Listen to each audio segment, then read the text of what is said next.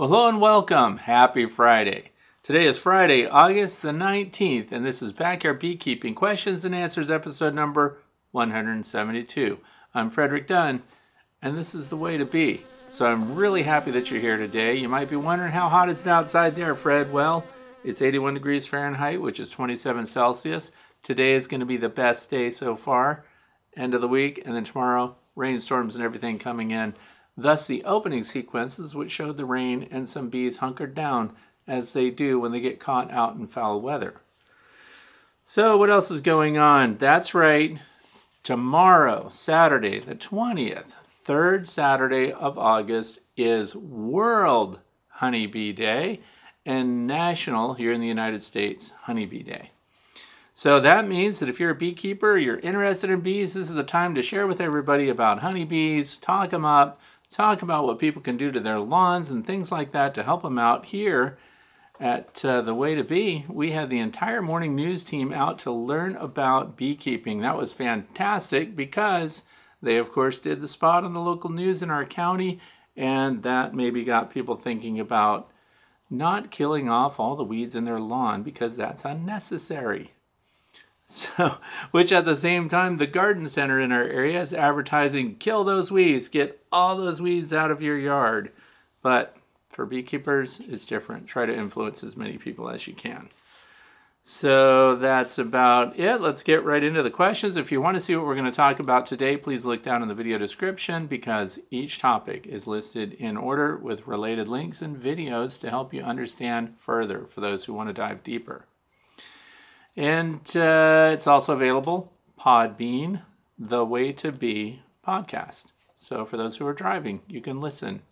And then you'll have timestamps there to reference the video segments if you want to click on that and come back and see the video. So there you have it.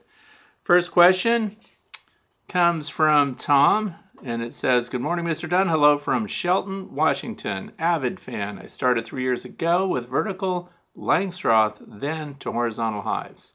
I have 3 hives, all single entrance.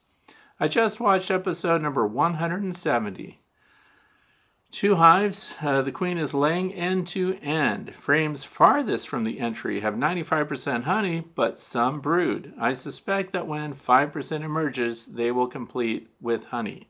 It's been difficult converting information from vertical to horizontal, such as, will the cluster move horizontal? Anyway, a request would be that as you teach, you identify areas that are different." And so I'm happy to do that. So we talk about differences between the vertical hives and the horizontal hives. And I'm just going to say it right out. I know that a lot of people are firmly committed to horizontal hives, and some are even firmly committed to a specific design, like the Layens, for example, or the horizontal long Langstroth hive. Others are committed firmly to vertical hives only because that's the configuration that bees would choose if they had a choice. And you can manage bees in both, but the vertical, of course, is more suited to the bees. You know, I know people will say, yeah, but the trees can fall over and then the hive would be horizontal and then, you know, branches break off, things like that. But the most frequently occupied cavities by bees, honeybees, would be vertical if they were given the choice. If you put out traps, swarm traps in the same area, same height, same exposure, far enough apart that they're not in direct shoulder-to-shoulder competition, but you would find that the scouts would prefer the vertical configurations over horizontal configurations, and so exponentially they demonstrate a preference for vertical cavities. So why are we even using horizontal hives to begin with? Because they're accessible. They're easier to manage. There's no lifting of big boxes. There's only lifting of frames and, of course, prying up cover boards that might be glued down with propolis. And that's coming up in another video because I did an update video on the horizontal long Langstroth hive. But making comparisons between the two, everything is basically the same, other than how you manage the hives and, of course, wintering, which is the question here. Will they go horizontal? Bees have a greater challenge moving horizontally through a cavity as winter progresses to access their resources than they do going vertical. And that's one of the differences, for example, between top bar, horizontal Langstroth, so the long lang, and then the Layens hive. And Dr. Leo Sharashkin will press the point that the Layens frames are deeper so that the bees will have honey above them, brood below, and then as winter progresses, they'll migrate up, more so than they're capable of migrating laterally. So, and that's because when they have brood directly under them, under the cluster, it's just more efficient for the bees. Inside a tree cavity, they would be doing the same thing. The brood at the end of the year, this time of year, for example, would be focused at the entrances.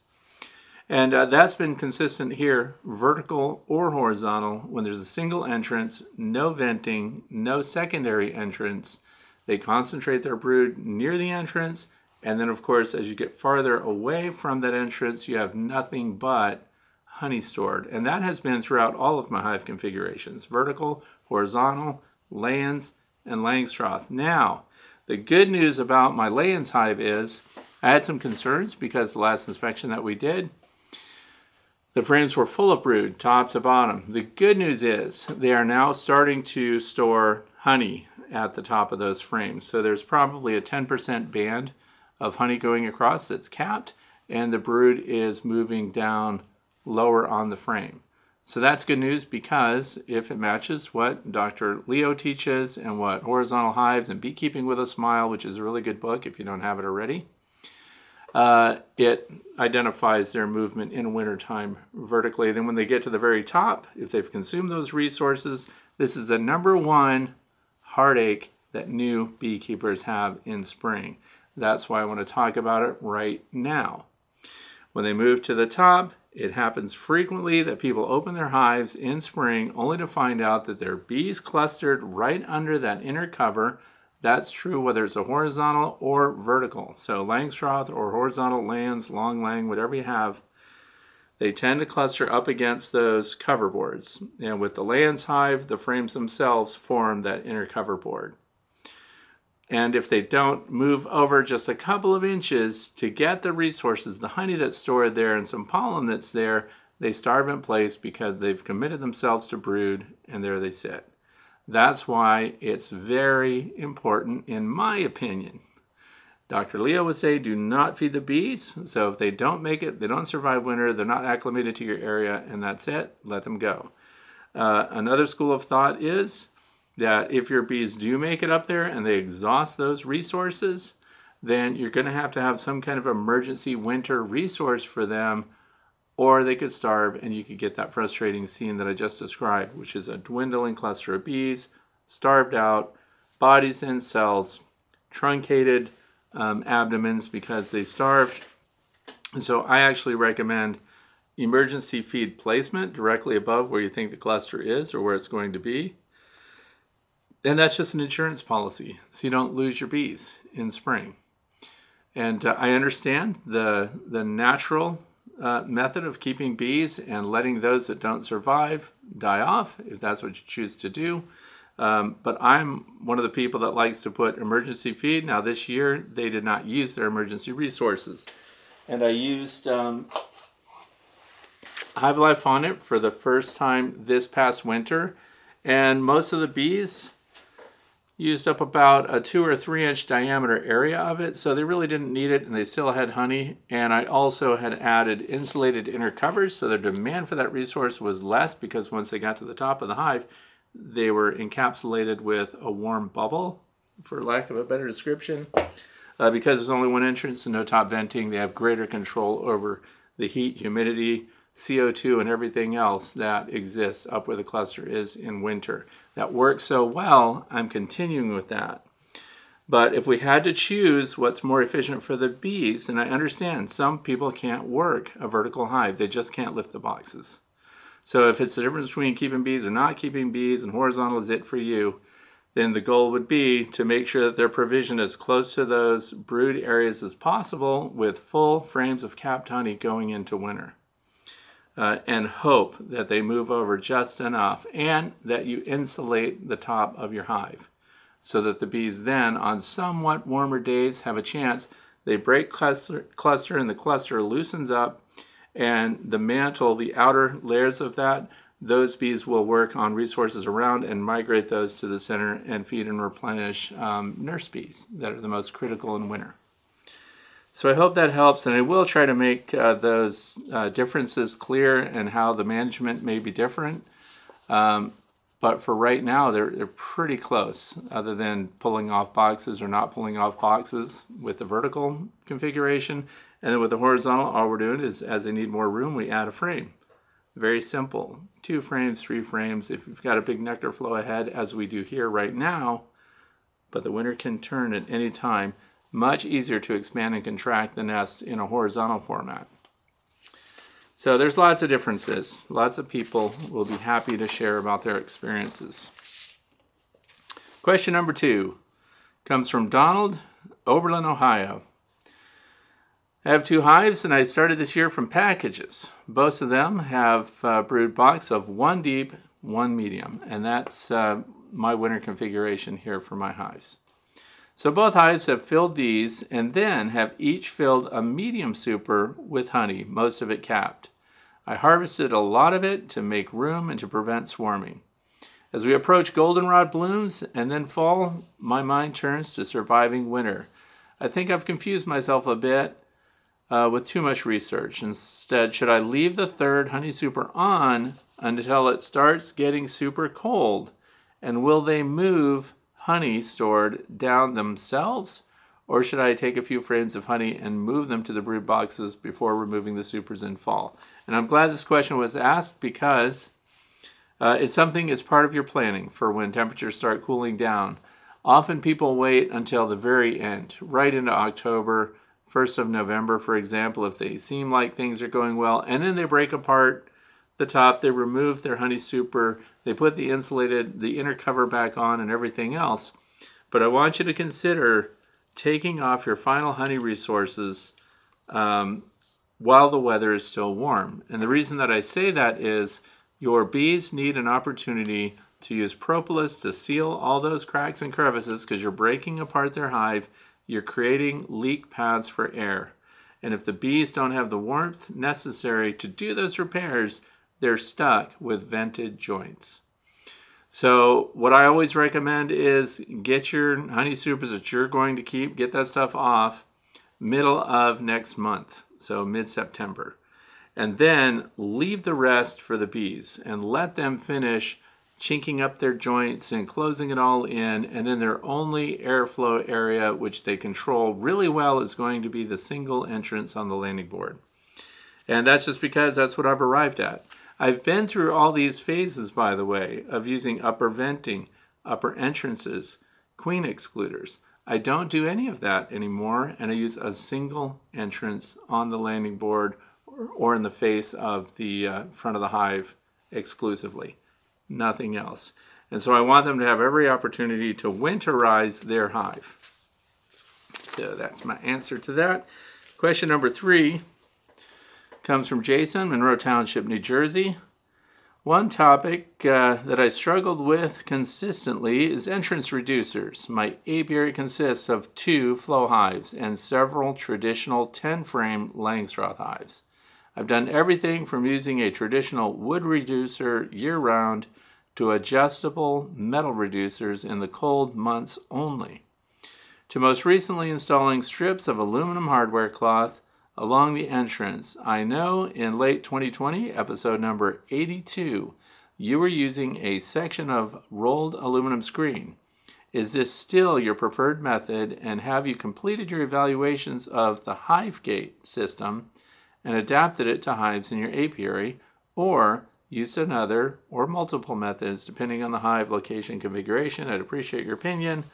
on what you have found to be most beneficial. Okay, so the first thing I'll address is the entrance on flow hives. The entrances are thinner and they're full width, and there is no really good entrance reducer for them. They do provide now a metal. This is the vent side. This is their entrance reducer. It's made out of aluminum and it goes on the front of flow hives.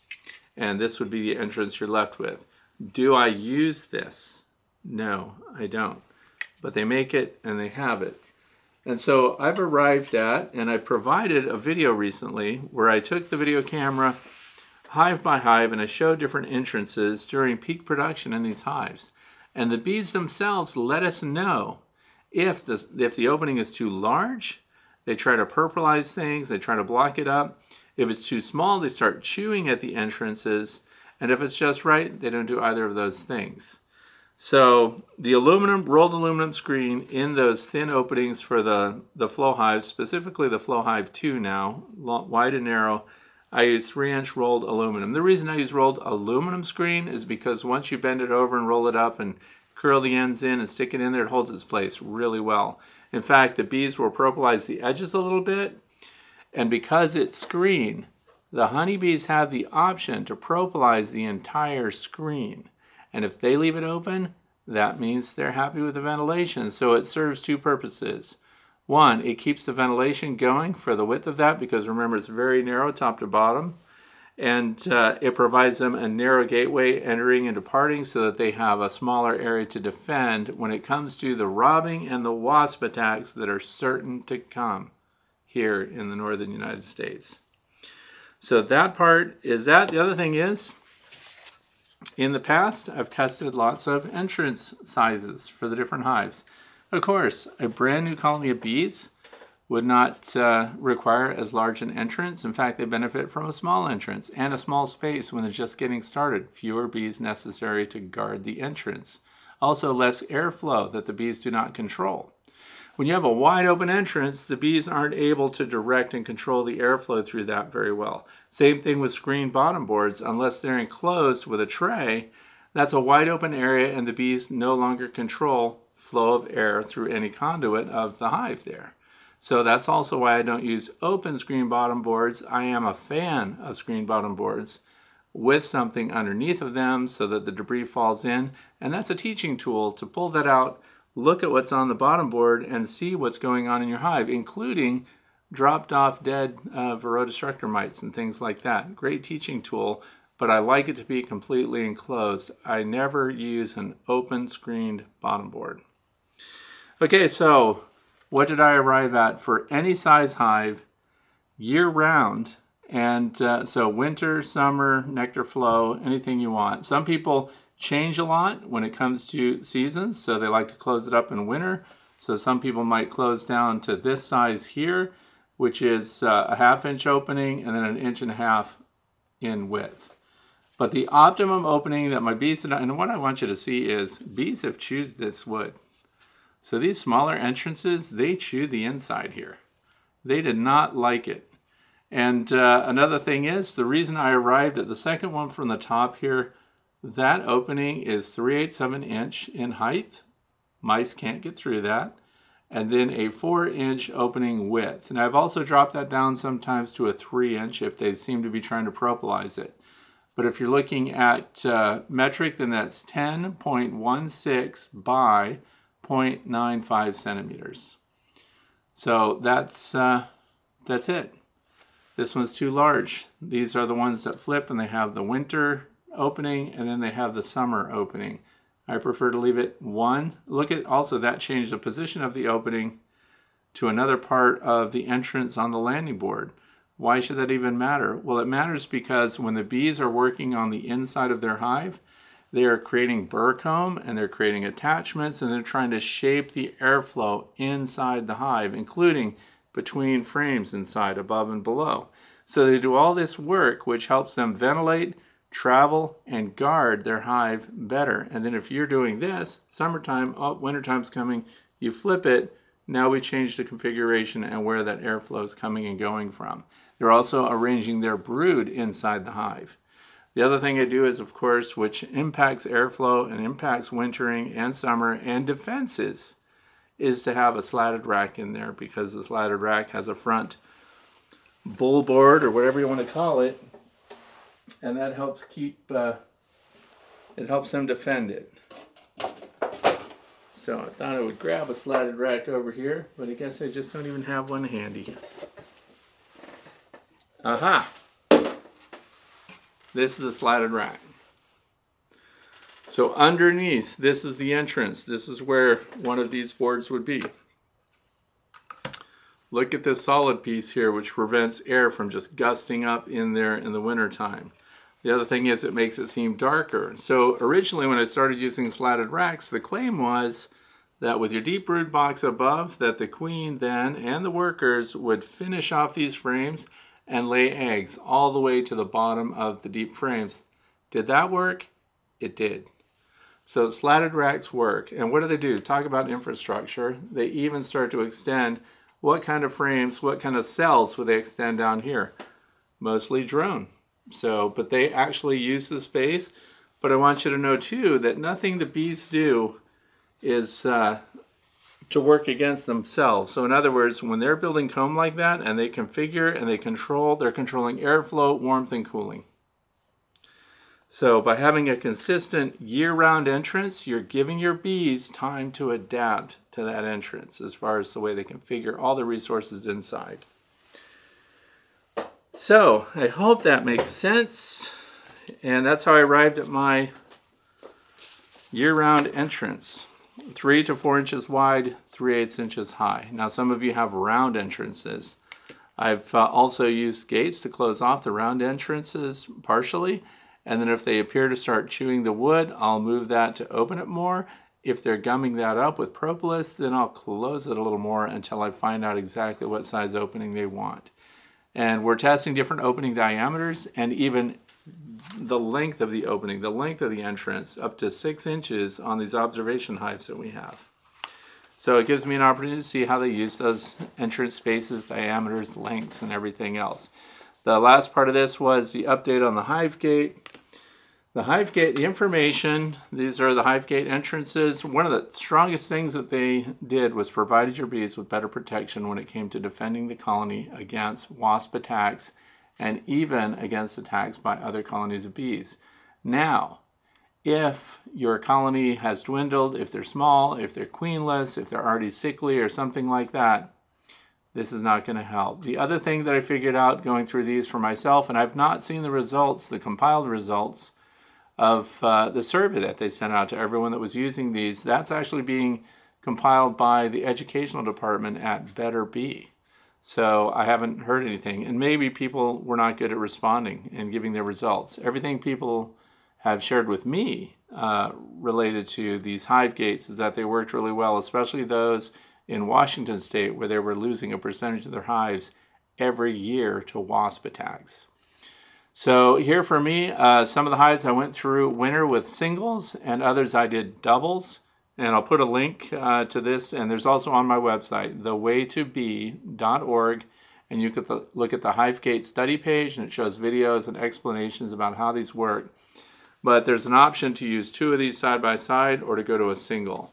I've changed to singles for summer and winter. I have a colony right now with a single, and it's maxed with honey. And so all the activities, it does not impede queen flights, virgin queen flights. Drones get through it just fine. And people have looked at these and asked if undertaker bees and things like that have any problem hauling dead bees out. All of those functions work through these hive gate entrances. So they work. I can't give numbers. I can't give stats because I don't have them. And for those of you who have used them out there, it'd be great if you commented in the comment section below if they worked, if they didn't, what you found they were good for, and maybe they didn't change anything. I haven't had anyone say that they were negative or had a negative impact or slowed something down or prevented swarming or a queen didn't return from a mating flight or something like that. The reviews have all been optimistic and positive. So that's that on that. That's it for entrances. Keep your entrances the same throughout the year. Here's the other thing. even with the horizontal hives. And it's a great bonus because I don't use queen excluders. If I were a commercial beekeeper, maybe I would need to. I'm not a commercial beekeeper. So we're backyard beekeeping. We can look at our hives, and this makes a difference when it comes time to harvesting your honey.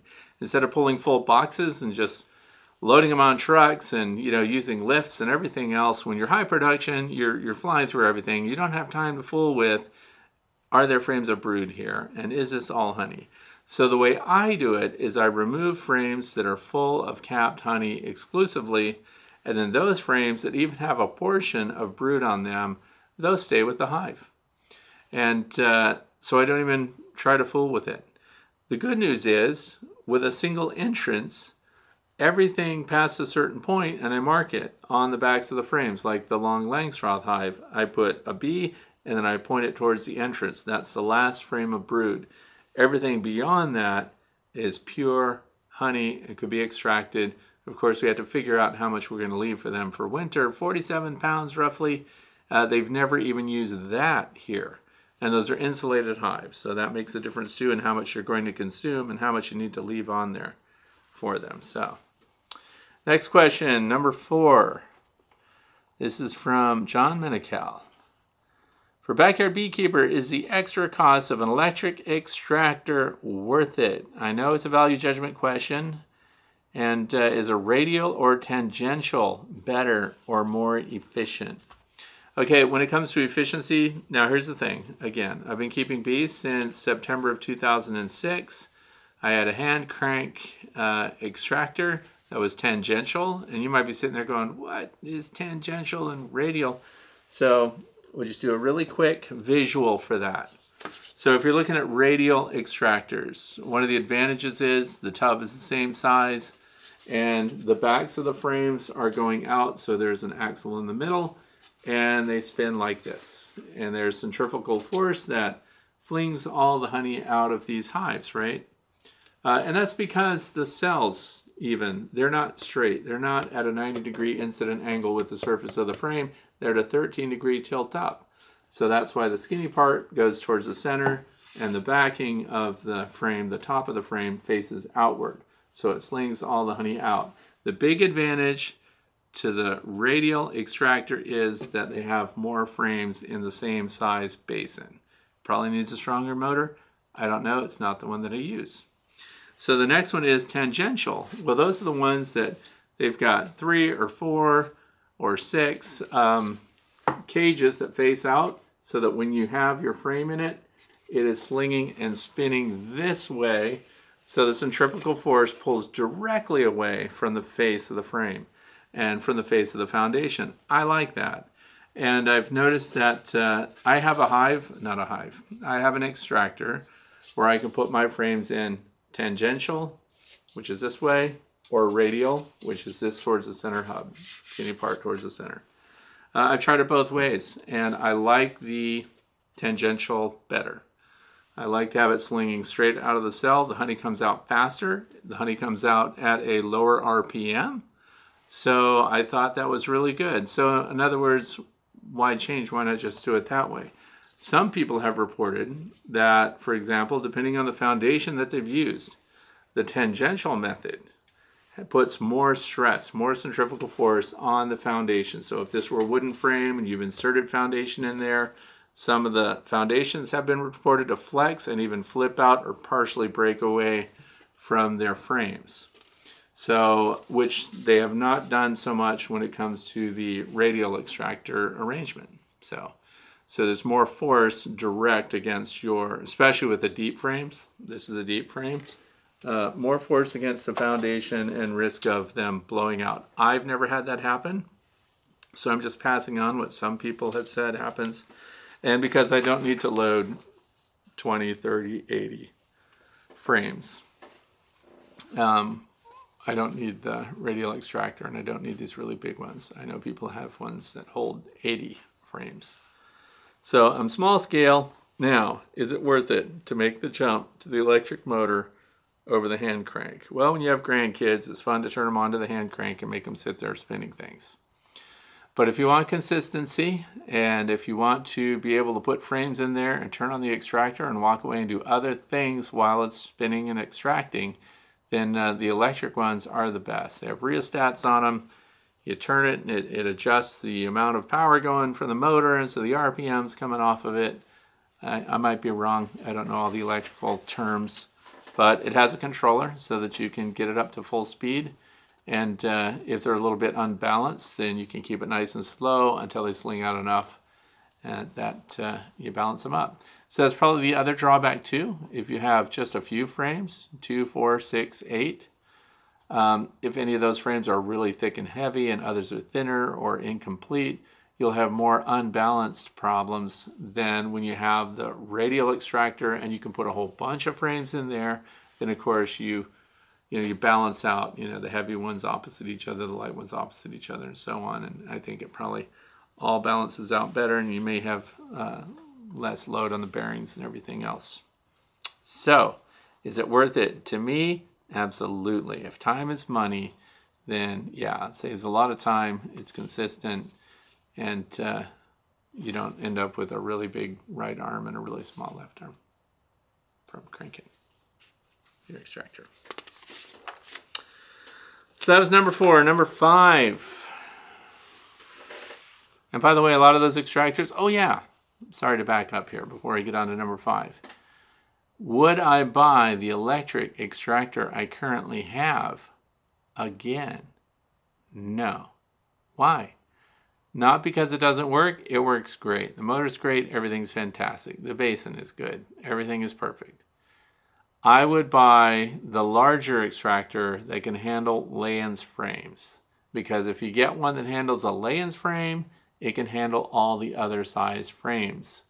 So I ended up buying one that handles the largest deep standard Langstroth frame, and so I wish I had waited and figured out that I could have bought the Layens for roughly the same price and then been able to handle any kind of frame size, because I'm in a pickle with my Layens frames that are all full of honey. I'm going to be making cut comb and probably crush and strain, and that's not as efficient. Okay, so back to question number 5. This is from Charles. Let's see, I was shooting some video this morning at one of my hives, and I noticed 4 to 5 bees stationary on the landing board facing the entrance and fanning for several minutes. I've noticed other bees facing away from the entrance and fanning. So my question is, when facing the entrance, are they fanning in airflow into the hive or the opposite? And when facing away the entrance, are they fanning airflow going into or away from the entrance? Any thoughts? Okay, the thoughts are, it's really simple. When bees fly, they move air from their head to their abdomen. The same is true when bees are stationary on the surfaces inside the hive or on the landing board. So whatever direction they're facing, the air is coming over their head, over their thorax, and down their abdomen, because that's the efficiency of their wings. So, added quick little drawing here. So the air flows here, they tend to kind of hunker down, they grip on the surface. I know this is not a great drawing, and they point their tail a little bit down. Their abdomen is pointed down, and the air flows over the top. When you get inside the hive, you'll see that bees that are facing the entrance in there line up behind one another, especially if it's really hot. And then what they do is they'll draw air in and pass it over their bodies, and it goes all the way up inside the hive and comes back down. And then you see these bees facing into the hive. This is on the interior surface, not on the outside. And they fan over the top of each other and move the air out. And then those that are outside on the landing board pick up that same air, so their heads are facing the entrance and they continue to carry it out. There's another interesting thing, because the studies have been done and observations have been done of the bees inside the hive lining up one behind the other. Let's say there's 4 or 5 bees in a row. They're kind of massed here. Whichever one senses the most warmth, the most heat over the top of it when they're trying to cool a hive, those that are in the cooler airstream will move over into the hot one, and then they'll help accelerate the air across and out. And it moves at about 4 to 6 miles an hour. How do I know? Because I used an anemometer and I measured it. Another video that I never launched and put out there.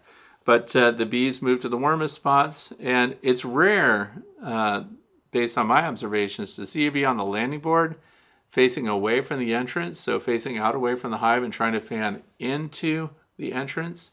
Now, they'll do it in the entrance itself, but I've not seen them try that outside on the landing board. But we do see them on the landing board facing the entrance and fanning, helping to continue to draw that air out and away.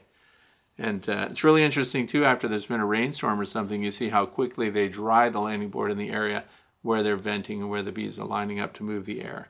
But the air movement is always from the head over the thorax and down past the abdomen, because that's the way their wings work. So I hope that helped. And they're very efficient at moving air around. And I was asked to look more into whether or not drones contribute to venting and moving air around and cooling or warming the hive. And so we do pay attention with the observation hives. And I look now, because I got that question, so I look now intentionally at the drones that are on the brood areas, usually because that's where the nurse bees are, and that's where they're picking on them to get fed.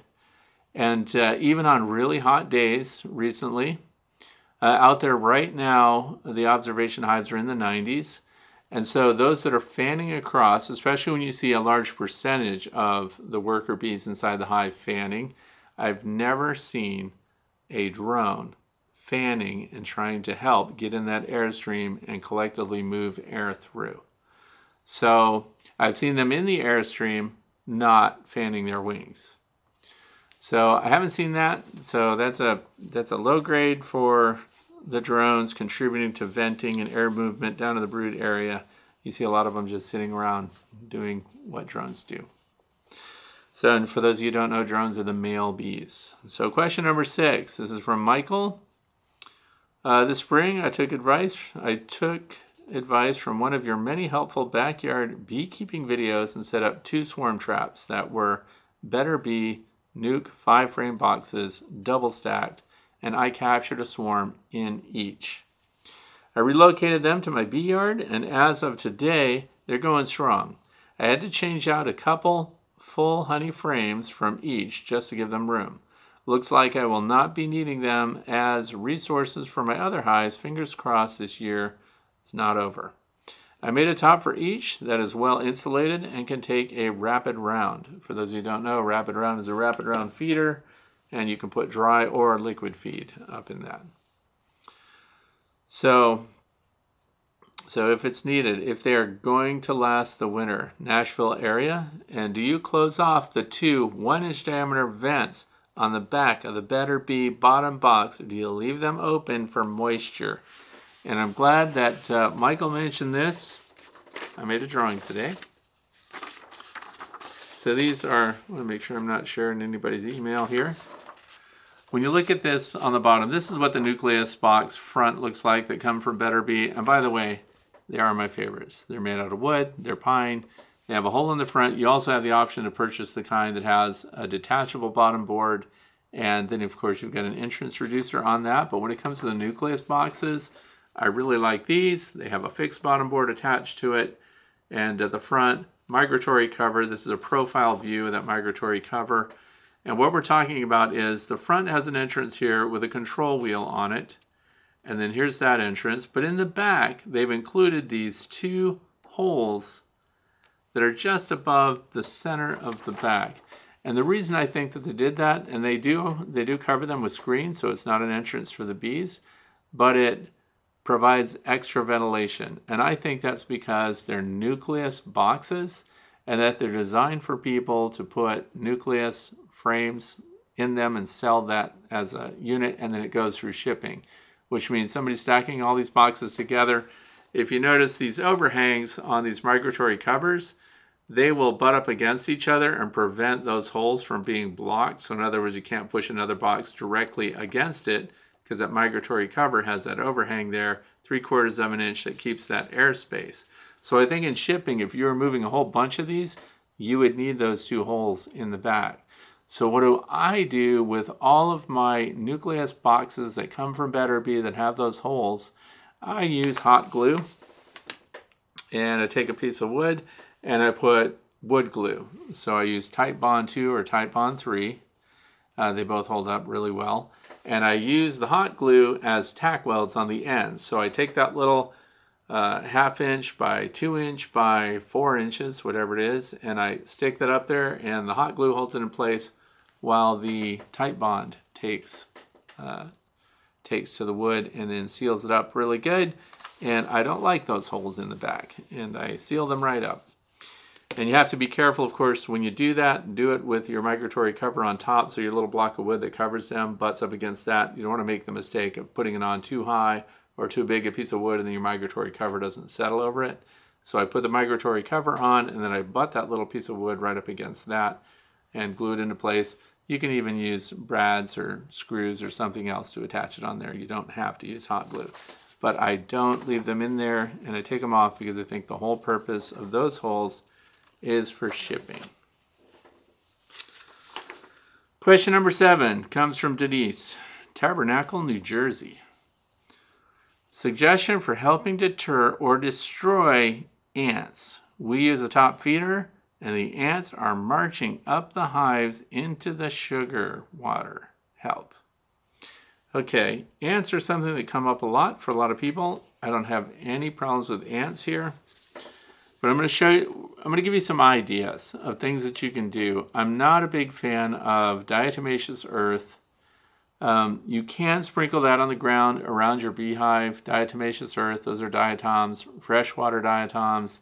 They're food grade. If you're going to have them around, that's what I would use, but not for this. Once it rains or once there's heavy dew, that's defeated. That stuff depends on staying dry and lacerating the exoskeleton of ants. Please do not put diatomaceous earth inside on your inner cover or anywhere else. Outside the hive, on the ground, okay. Like you find an ant hole or something and you just fixate it on diatomaceous earth and you want to use it and do that. But ants come from long distances. They are social insects, just like honeybees are. They have a queen, just like honeybees do. They even swarm. So ants find food resources. So the first thing you want to look at is maybe find a way to seal up that rapid round feeder so the ants can't get to any of that sugar syrup.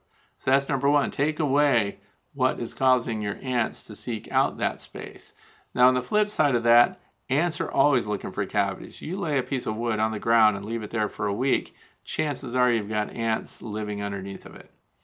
So they do move under sheltered areas. So honeybees, they're in hives that are kept warm, and the ants come in there to, soak up the warmth and have a protected environment. And what better place than honeybees? That's why we find them on the inner covers and things like that, not necessarily inside the hive itself and not necessarily doing anything too terrible to the bees. But it's unsettling to see them in there. People don't want to deal with them. So there are a lot of ways to keep them out. Some people use ant moats, and they'll have legs from their hives, and they'll stand those in old coffee cans or things like that, and then they'll put water in. Then the water dries out, or you mow your yard and the grass clippings blow in there and just created a bridge for the ants. So there are a lot of things that you can do. And what I wanted to show here is people that have flow hives already know this, but they sell the bases by themselves. And flow hives have adjustable feet. So the base of that, it helps you to level it up and everything else. But the new Flow Hive 2 Plus version has ant guards built in that screw right onto what I think these are 1/2 inch diameter bolts. They're threaded, and then the bottom piece screws on first, and then the top piece screws down. And then you leave the top piece up above this bottom reservoir enough so that ants can't bridge it. So they have to go up here, crawl over, and then this is where they get interrupted. And you can put something like mineral oil in there. You can also put food-grade silicone grease in there. And because it's capped like that, it's out of the sun, so it dehydrates slower. Some people are not going to want to, of course, buy an adjustable leg. Those are the best ones that I have, and I don't have problems with ants.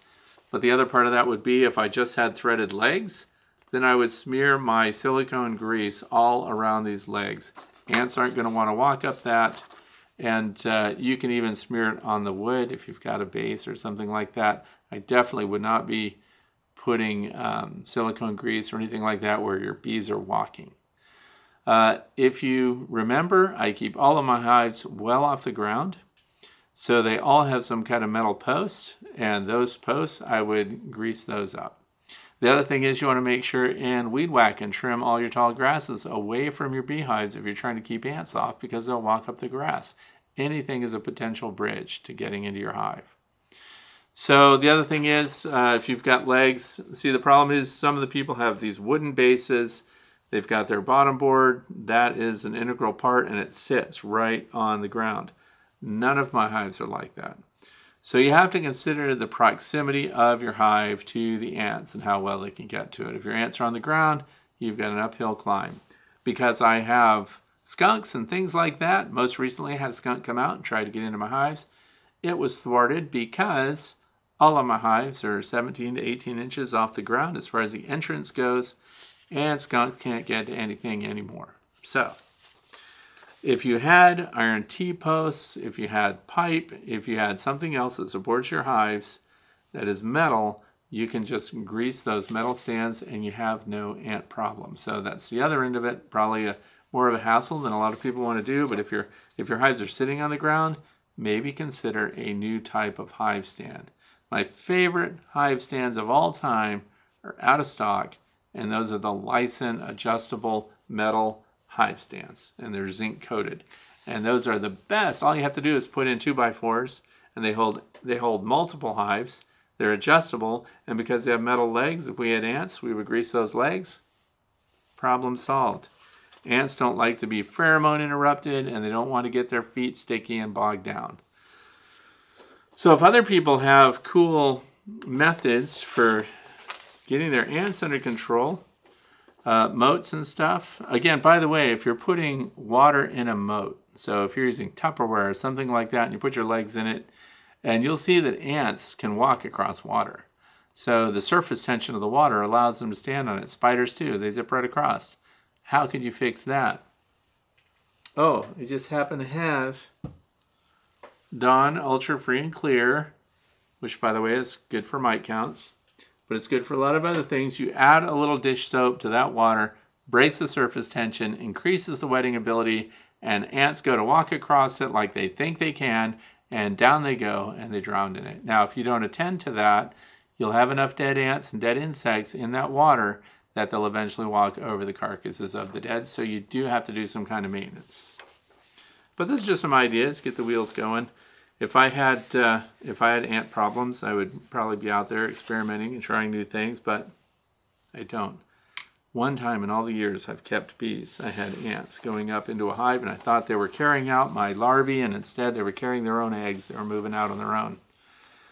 So, emergency averted. Question number 8. Richard, Clifton, Colorado.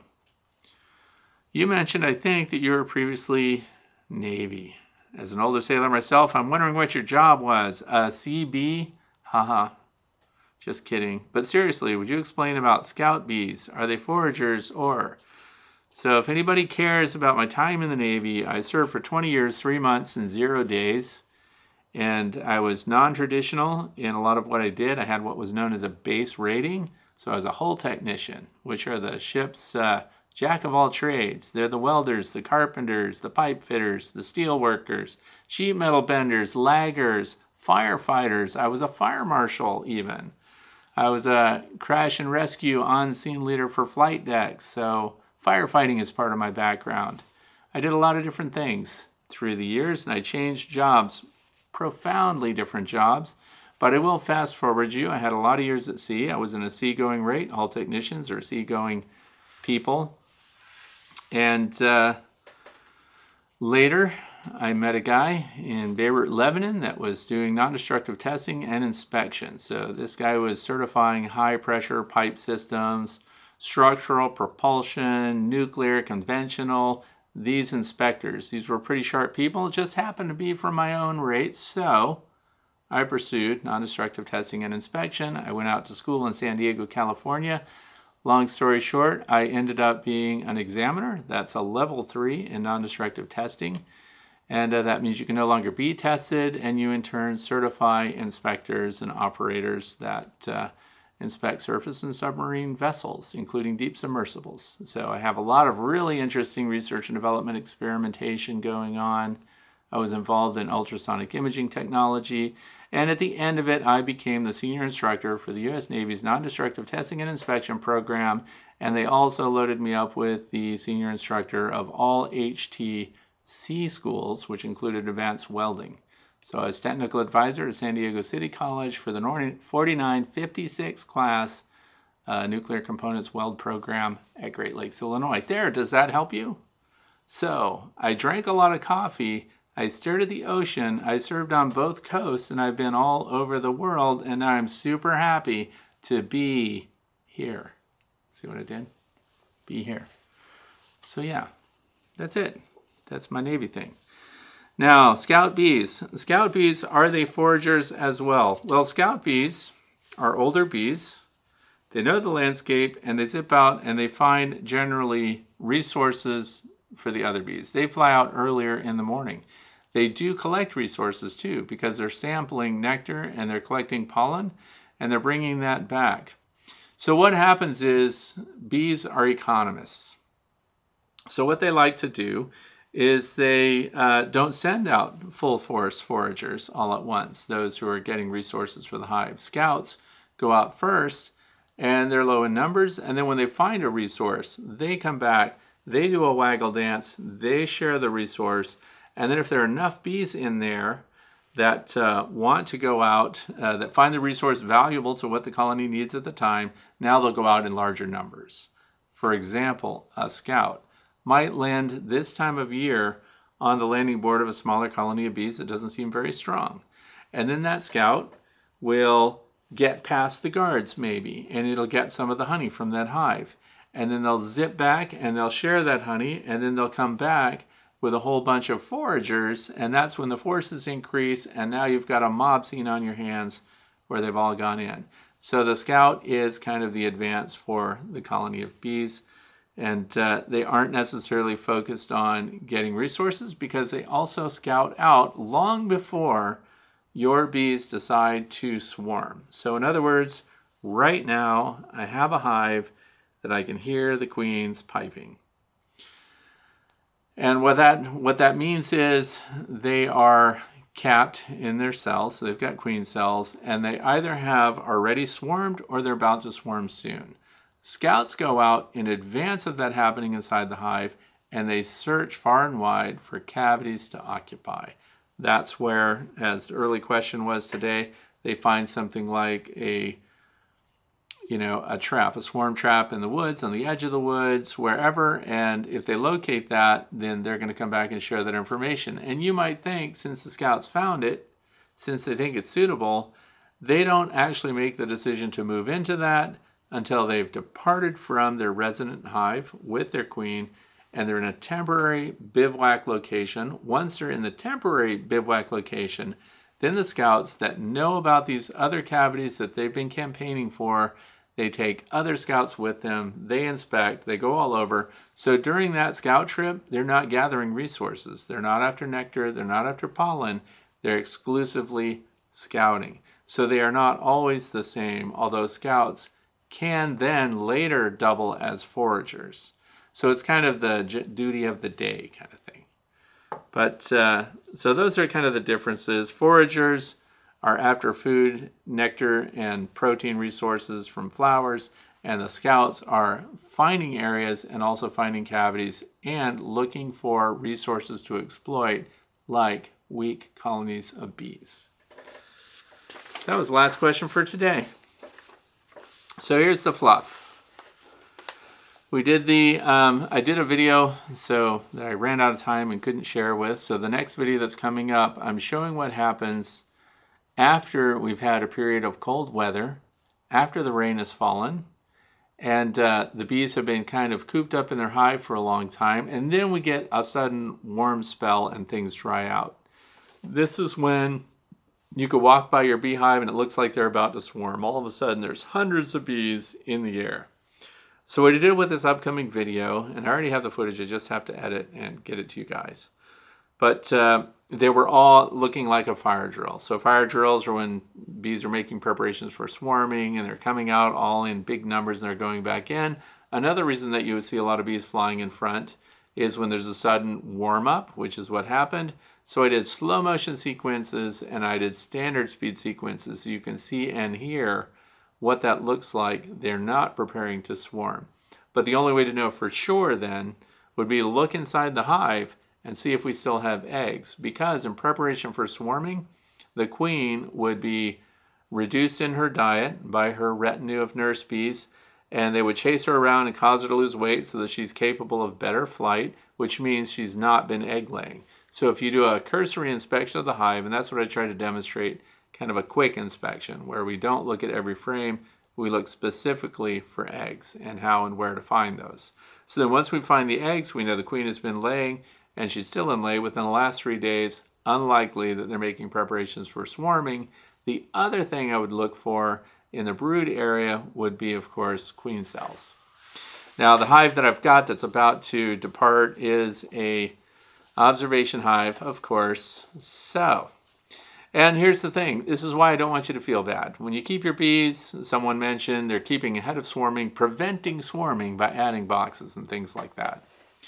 If your hive fills up this time of year, just ahead of a nectar flow, even though we have storms coming in, just adding a box may not stop that.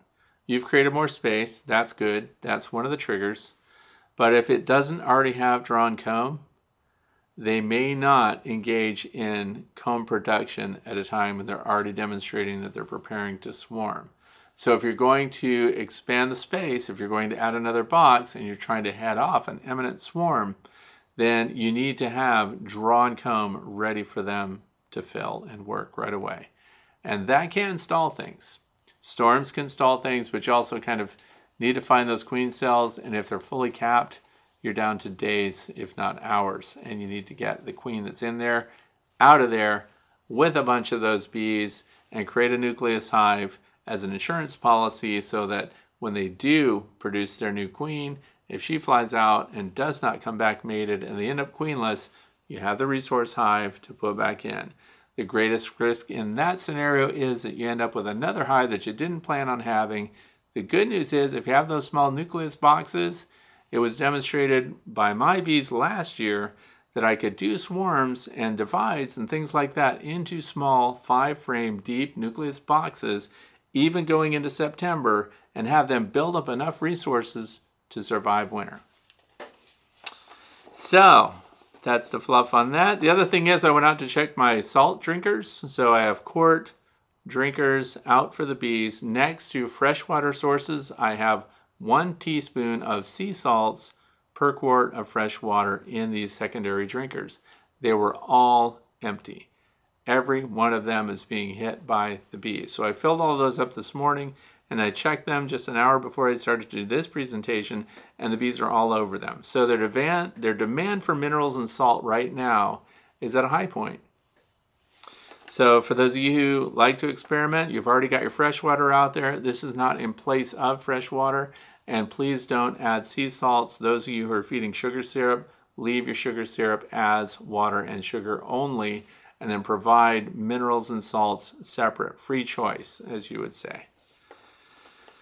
Okay, also don't forget, it's National Honeybee Day, World Honeybee Day, so you should know that as a beekeeper, so you can be the one to tell people about it and explain the importance of the bees in your neighborhoods and try to campaign with every person who cares to hear you talk about your bees.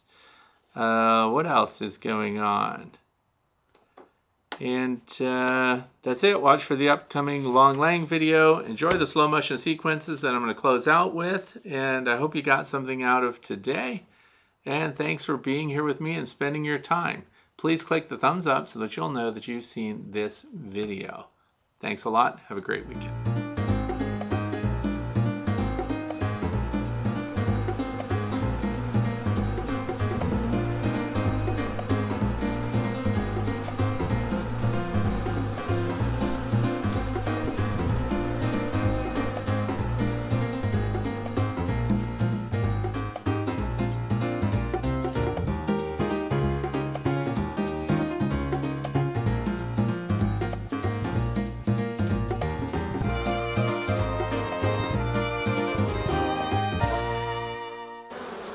So as a closeout bonus reel, I'm going to show you some of the chaos that can happen at entrances after weather clears. When it's cold outside and it's raining, your bees are cooped up and they don't like it this time of year because we have goldenrod, we have clover, we have nettles, we have asters coming in, and the gold rush is on, both for pollen and nectar. And this is the long langstraw horizontal hive, and it is gaining weight rapidly. So in an upcoming video this week, you'll be able to see what's going on inside this hive, and you'll learn quickly that they're not making preparations to swarm at all. There's an Aznov gland going there on the right. Oh, she got pushed in. But there's so much activity that occurs when the weather does break that often new beekeepers think their colony is about to swarm. What they're really doing is getting all the resources they can while they can. So thanks for watching today, and I'll let you watch the rest of this as a bonus sequence. You'll see lots of drones that we see there. Up to 20% of the colony could be drones. And yes, there will be slow motion sequences. So you can slow down the chaotic activity and see exactly what's going on and learn quickly that bees are not as graceful as they seem when they're moving fast. Watch for collisions on the landing board, lots of activity incoming and outgoing. And I want to thank you for watching today. Enjoy these sequences and the music. Have a fantastic weekend.